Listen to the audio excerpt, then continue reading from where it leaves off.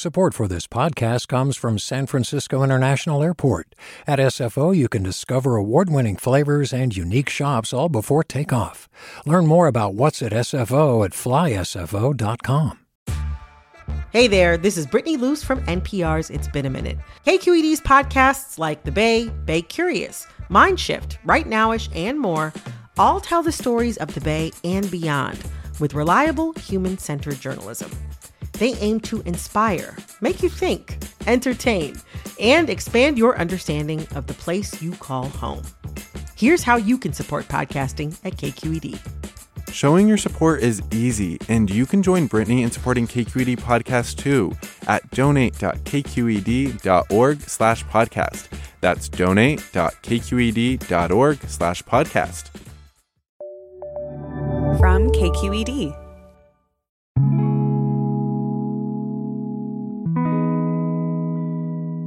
It's the California Report magazine, and today on our show, isolation and the toll it's taking on all of us. My father doesn't get to hold her hand. I don't get to hold her hand. Nobody's there. And she's scared, and she's all alone. I felt a lot of guilt. I much prefer real school because I'm much more active at real school. Homeschool, I just sit on the couch and say blah. Stories of coping and resilience. If adverse situations beat you down, there wouldn't be an African American in this country. You survive. You do what you have to do to survive. Plus, celebrating the sounds of an LA neighborhood with song. So much of the narrative that's been told about Boyle Heights is that, it's just a community of poor people and there's gangs there. And you put the narrative in the hands of artists. They tell beautiful stories. They tell powerful stories of deep connection, deep history, and also resilience. I'm Sasha Khokha, and this is the California Report magazine. Your state, your stories. Right now, with the coronavirus raging across the state, so many of us are worried about our elderly loved ones. For tens of thousands of California families, assisted living facilities once seemed like a safer option than leaving an aging parent at home. But today, many of those facilities have become COVID hotspots. So making decisions about how to care for our elders has gotten more stressful than ever. We're going to start our show today with a story about a man from Oakland who had to make that decision about his mom. We can't use his last name because he lives abroad and there are some sensitive issues around his work visa. Reporter Brett Simpson brings us his story about navigating the pandemic world of senior care and a growing industry of caregivers who come to you. One night in August, Johnny was at home with his family when his phone rang. I got the call. I was with my wife and my stepdaughter and my newborn daughter. It was the director of his mother's assisted living center in Oakland with news he had dreaded for months. His mother tested positive for the coronavirus. The director said that she was asymptomatic, but she hadn't eaten in days. I knew it was a big deal that she hadn't been eating. At that point, I lost all trust in the information they were giving me. I had to come back. Johnny lives in Europe, halfway across the world from his mother. Once he left, he didn't know if he'd be allowed back because of his visa. The flight to Oakland took 12 grueling hours. 30 minutes after landing, he was at his mom's bedside. She looked like she was in pain. Her kidneys weren't working properly. She had bed sores. It was clear that she needed medical help to survive. Johnny rode with her in the ambulance on the way to the hospital. When she went in alone, he wasn't sure he'd ever see her again. My father doesn't get to hold her hand. I don't get to hold her hand. Nobody's there. And she's scared, and she's all alone. I felt a lot of guilt. Because Johnny put her in that facility in the first place. Emotionally, it was one of the most difficult decisions because my parents had not been separated for over 50 years. Before April of 2019, Johnny's parents had lived together in Oakland for decades. But they're both in their 80s, and his mother has advanced dementia. By early last year, she couldn't walk anymore. It was clear to Johnny that his dad couldn't care for her on his own. Johnny suggested moving her to a home, But his dad resisted. He wasn't physically able to provide the care for her. Emotionally, he wasn't ready to be separated from her. Johnny insisted. He found a memory care home nearby designed for dementia patients. His mom would be living an active social life and getting round-the-clock care. Johnny felt confident in his choice. Still, the day they dropped her off, his father was distraught. It was heart-wrenching. To him, it was as if my mom was dying. Johnny's debate with his father isn't unique. To keep an aging parent home or move them out for better care? That debate has been raging in families for decades. But today, the stakes are higher than ever. Assisted living homes have become virus hotspots, with nearly 450 outbreaks statewide so far. Over 120,000 aging Californians currently live in care homes. For their families, an already tough decision could turn deadly. But there's another option. Hi, are you Leah? Yeah, I'm Brett. I go to the tiny downtown Oakland office of HomeWatch Caregivers, an agency that sends caregivers to seniors in their own homes. Lately, the phone has been ringing off the hook. HomeWatch Caregivers, this is Leah. Leah Bloom runs HomeWatch with her husband, Ben, and Muglet. Believe it or not, he's 12. He's an elder dog. Bookshelves line the walls with titles like The Beginner's Guide to the End. Like death and dying and, conscious dying books. Bloom says she sees aging couples like Johnny's parents all the time. And she agrees that caregiving when you're 80 doesn't work. It's really dangerous to be an elder yourself, caring for elders. But to Bloom, assisted living doesn't require a facility. Her caregivers help with everything from moving around and eating to driving and companionship. Basically, we're eyes and ears for the family who may worry about their loved ones when they can't be there. There are thousands of home care agencies in the state. Bloom says the industry is booming, but like assisted living, home care isn't cheap, unless you have a special kind of insurance that covers it. Home care is still not considered a medical necessity, even though there is study after study that shows that after a hospital discharge, you're much less likely to return to the hospital again if you have the proper home care. Back in the hospital, Johnny's mother was one of the lucky ones. She began to recover. To come back from where she was the day that I got back, I never would have guessed. It's nothing short of a blessing. There was no way they were sending her back to the home. Then Johnny heard about Bloom and HomeWatch. Today, caregivers work with his mother around the clock, back in the apartment she shares with his dad. He says his dad doesn't have to worry about the tough job of taking care of his wife.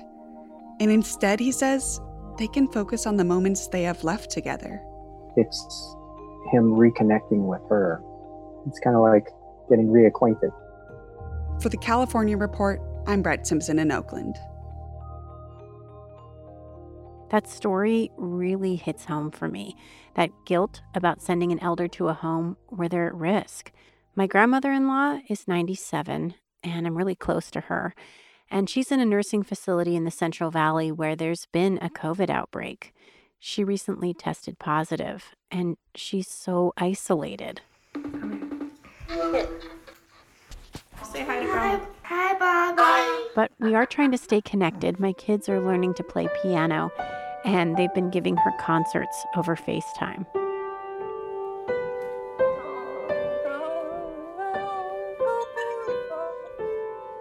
Grandma Yuriko is really tough. At 97, she hasn't shown any symptoms, even though she's tested positive for COVID. And this whole time, I've just been struck by how resilient and matter-of-fact she is. She reminds me of the women we're about to meet in this next story from KQED Science reporter Lesley McClurg. When Sukari Addison needs to clear her mind, she sits in the garden at Grace Cathedral in San Francisco. She says the peaceful environment helps her accept our new reality. We're in a really change, a big change now. But I've been through changes before, a lot of them as an African American. Addison is 85 and plagued by congestive heart failure and high blood pressure, both of which are risk factors for COVID. Though she says she's not living in fear. Well, you get 85 years old, you know you got a foot on the banana peel. On a hot summer night in August, she tried not to panic when she started feeling sick. I just threw myself on the bed, and there I stayed for 12 hours. Within days, she tested positive for COVID and landed in the hospital with pneumonia. Exhaustion consumed her. She says the hardest part was the rule against visitors. But the doctors and the nurses was just over and beyond. And I think that got me through a lot. After 2 dire weeks, her physician sent her home to recover. Fortunately, Medicare covered her hospital bills. Her Social Security check covers the rest each month. She's still moving slowly and spends most days alone in the room she rents near Union Square. But she says she's not lonely. Her devices keep her connected. I learned so much because of technology. All I have to do is turn on my iPhone, on my iPad, on my computer, and there's a new subject for me to learn. Addison often shares what she's learned with her 6 great-grandchildren on the East Coast over FaceTime. Make ugly faces and have fun together. She has a sweetheart who dines with her occasionally. They make dinner in her Instant Pot. And she chats with folks on the street, always behind a mask. I like to meet new people. I really like people. When the pandemic ends, she looks forward to returning to her career. I'm a professional volunteer. Though not all seniors are riding out the storm. 1 in 4 older adults says they're anxious or depressed. That rate has more than doubled during the pandemic. The isolation is especially challenging in nursing homes where pandemic rules prevent visitors. Facility staff say some patients are refusing to eat or crying alone in their rooms for long stretches. Someone like Diane Evans could have been a prime candidate for pandemic distress. The 74-year-old lives alone and struggles with severe clinical depression. There have been many long periods of my life that I had been isolated. And it was like self-isolation, dealing with the depression. I'll be depressed and stay in for a long time, and then suddenly I'll go out. Evans was on the upswing right before the pandemic hit. She was exercising, enjoying church, and singing in a choir. And recently I found the last 2 bulletins for March 2nd. After that, that's it. That was the last time I was able to go to church. All kind of things ended. Like classes at the senior center where she lives in the Tenderloin. Yet surprisingly, Evans says she isn't struggling more than usual right now. What we're learning from emerging studies is that older generations are handling the pandemic better than younger generations. If adverse situations beat you down, there wouldn't be an African American in this country. You survive. You do what you have to do to survive. Preventing financial stress is important to Evans, so she makes a point of living simply. The city's social safety net has allowed her to live on around $1,000 a month by supplementing her housing, healthcare, and food needs. The biggest expense is laundry. She keeps in close contact with friends and family. I learned how to text. She Zooms regularly with her daughter in Chicago. She listens to the news on the radio or streams Hulu Live.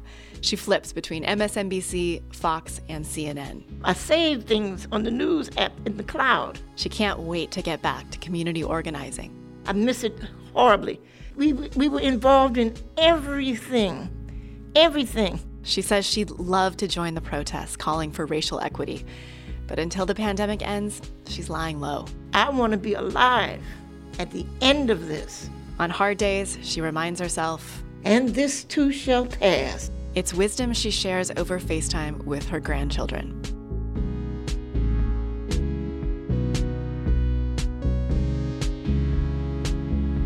That's KQED Science reporter Lesley McClurg. As she's been covering isolation during the pandemic, she's also been talking to kids who haven't attended school in person since March. She brings us another story, and we just want to caution you this story covers some sensitive issues related to kids and depression. Before the lockdown, Kenley Gupta spent hours sketching.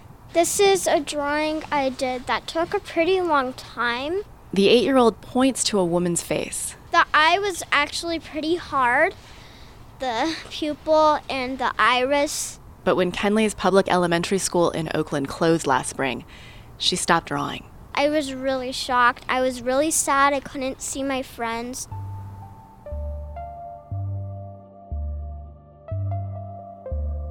She's a social butterfly and a good student.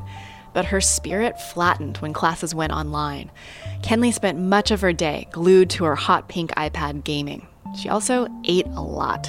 There was a kind of almost compulsive snacking, actually, that I had never seen before. That's Jay Gupta, Kenley's dad. He says she often crumpled up into a ball and hid under her blankie, clutching her favorite stuffed animal named Green Guy. Green Guy has his own voice, and she actually just, if she talked at all, would talk in that mode. But mostly, she didn't talk.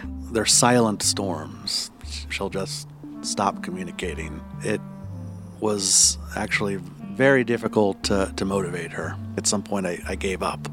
Jay was overwhelmed. He's a single dad who lost his wife when Kenley was a toddler. During that dark time, Kenley developed mutism, a childhood anxiety disorder where kids are unable to speak. She may have been reliving in whatever way that loss. Jay was also trying to juggle his job as a professor and homeschool Kenley's twin brother, Anakin. Even though his sister was suffering, Anakin seemed to be doing okay, though he also despises online classes. I much prefer real school because I'm much more active at real school. Homeschool, I just sit on the couch and say, blah. The spry 8-year-old longed to play basketball with friends during recess. I'm an energy boy, so I like getting out a lot. Jay was relieved Anakin didn't fall apart, though he later learned Anakin wasn't keeping up with schoolwork. Last spring was rough on the family. I really felt like I was out at sea, and people I talked to had very little advice to offer about what to do.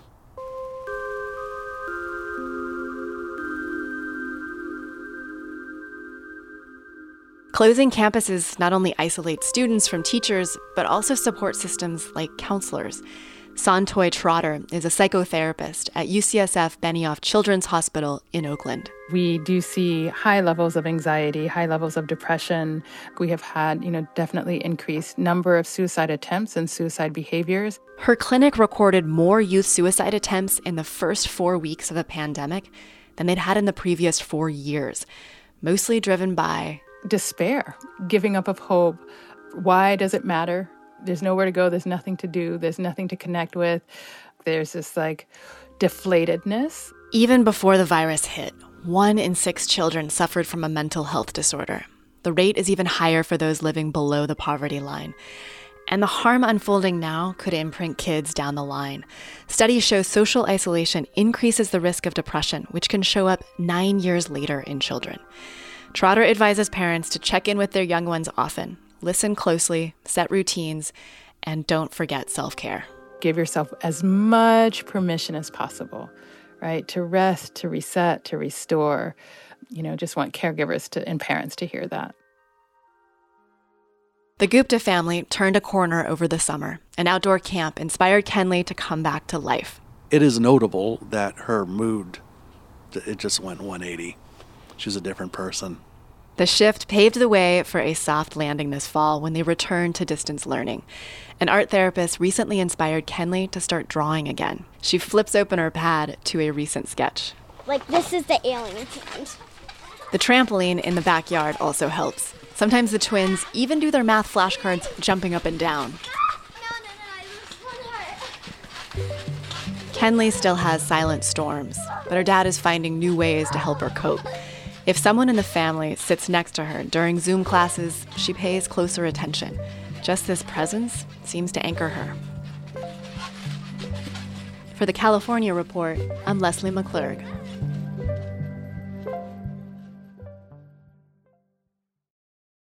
The California Report has been on the air for 25 years, and we're celebrating with a special live stream event on December 8th. We'll feature California stories and musical performances, along with visits from beloved alums of our show, like NPR's Tamara Keith and KQED's Scott Schaefer. We also want to see your state through your eyes.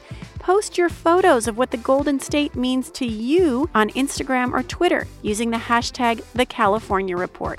More information about the event at kqed.org/events.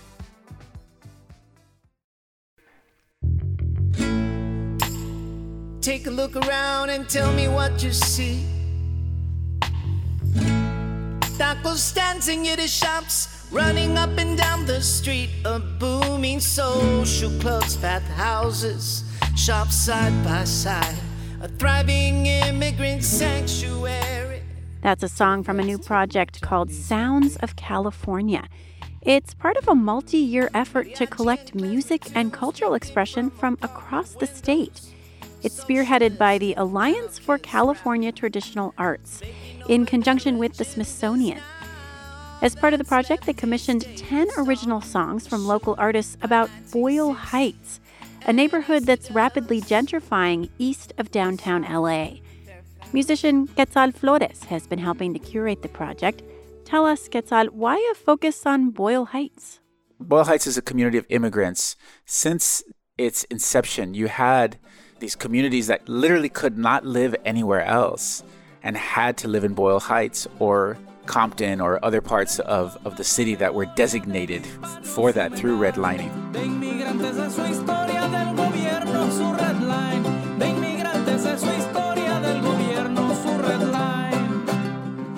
So when we look at what's happening in Boyle Heights and how the economic powers within the city of Los Angeles are positioning themselves to gentrify Boyle Heights, to displace people, to prey on economic opportunity in a place that has been the sanctuary, there's this history of defiance and resistance to power, to the oppressive tactics of capitalism, of patriarchy and white supremacy.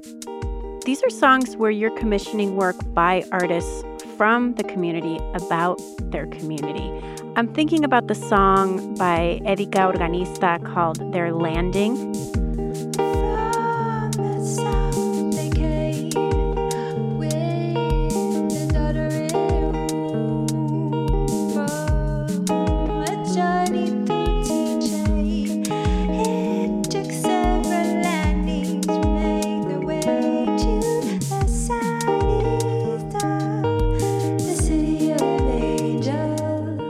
It details even really specific street corners in Boyle Heights, specific establishments, but it also chronicles a migration story from Tijuana to Boyle Heights. Erika's story is the story of many people that live in Boyle Heights right now. And so she really was able to tell her personal story, the story of her family, the story of her parents arriving from Tijuana, being homeless in the city and looking for a place and finding home in Boyle Heights. So much of the narrative that's been told about Boyle Heights is that, it's just a community of poor people and there's gangs there and bad schools. And when we're able to control that narrative and tell our own narrative, and you put the narrative in the hands of artists, they tell beautiful stories. They tell powerful stories of deep connection, deep history, and also resilience.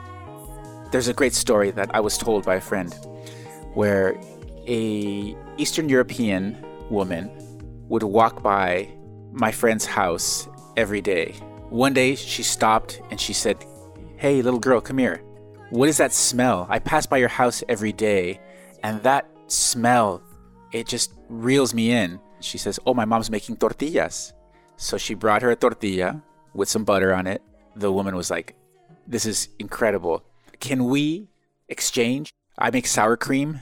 I will bring you a batch of sour cream every week and you give me tortillas and we'll exchange." And these two women became best friends and comadres and were connected for the rest of their lives. Boyle Heights is a place of bridges, stories crossing, stories never end. Well, there's a song in this collection that captures some of that cross-cultural connection between communities from Nobuko Miyamoto. So Nobuko is an 80-year-old Japanese American. When she was a very young girl, she and her family were incarcerated during the incarceration of Japanese Americans by the U.S. government. And so coming out of camp, they landed in Boyle Heights. 4 years they kept us, and now we're back to start from zero. Mom is happy, sewing curtains, stitching up a home. Seeing her mother restitch their lives back together, healing from the trauma of being forcibly removed and incarcerated. Nobuko was a trained dancer who landed in Broadway and did many musicals and landed a part also in West Side Story. She is an elder, a community elder, and she holds a very important perspective, the cross-generational dialogue within these compositions. That was going to be key, right? So we have someone like Angelica Matas, who's in her early 20s. That's a pretty broad perspective there. From all over the world come to see paradise. Well, let's talk about Angelica Matas' song Mariachi Plaza. It's one of the songs in this collection that's bilingual, both in English and Spanish. And it also blends different genres of music. In lovely Boyle Heights.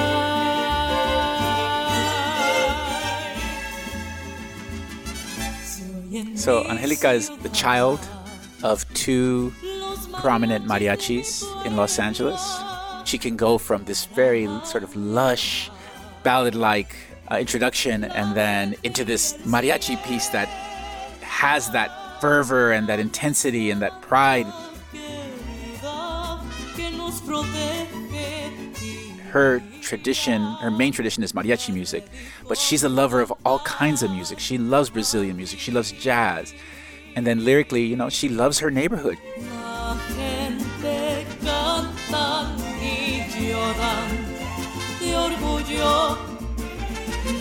And oftentimes what happens in the process of gentrifying a community, there's an erasure of culture and the people to really center the culture that exists now and the people is a way of reaffirming our existence. It's the mirror that people can look at and say to themselves, I matter, I have value, and my value is not determined by how much money I make, but instead all of the deep, deep connections that I have to people in this neighborhood and the sounds that remind me that I belong here.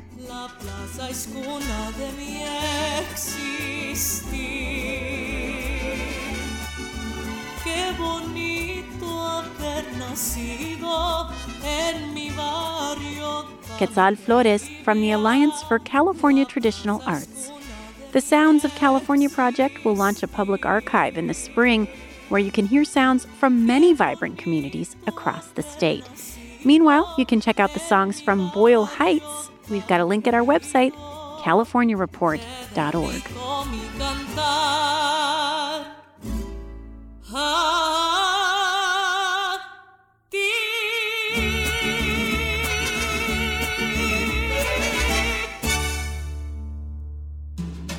And that's the California Report magazine for this week. We're a production of KQED Public Radio in San Francisco. Our senior editor is Victoria Mauleon. Our director is Amanda Font, and our technical producer is Seal Muller, with additional engineering from Katie McMurrin. Our team also includes Asala Sanapur, Julia McAvoy, and Ariella Markowitz. I'm Sasha Khokha. Thanks so much for listening. And don't forget to mark down our virtual live event celebrating the California Report's 25th birthday on December 8th. This is the California Report magazine. Your state, your stories. Do you love learning about the San Francisco Bay Area? Its history, its people, its unique blend of cultures? Then you should check out the Bay Curious book.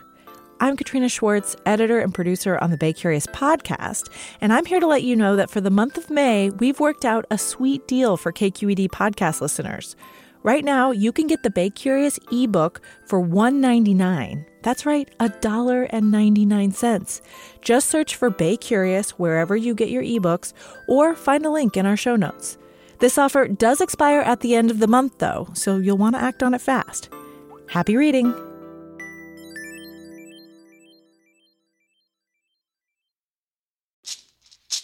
Hey, it's Glenn Washington from Snap Judgment, and if you love what you're hearing, and I know you love what you're hearing, please consider becoming a KQED member. You get special access to cool events, behind-the-scenes footage, and so much more. Plus, you'll sleep better at night knowing you did your part for the community you depend upon. It's in you. Please be in it. Visit donate.kqed.org/podcasts to sign up now. That's podcast with an S. Thanks.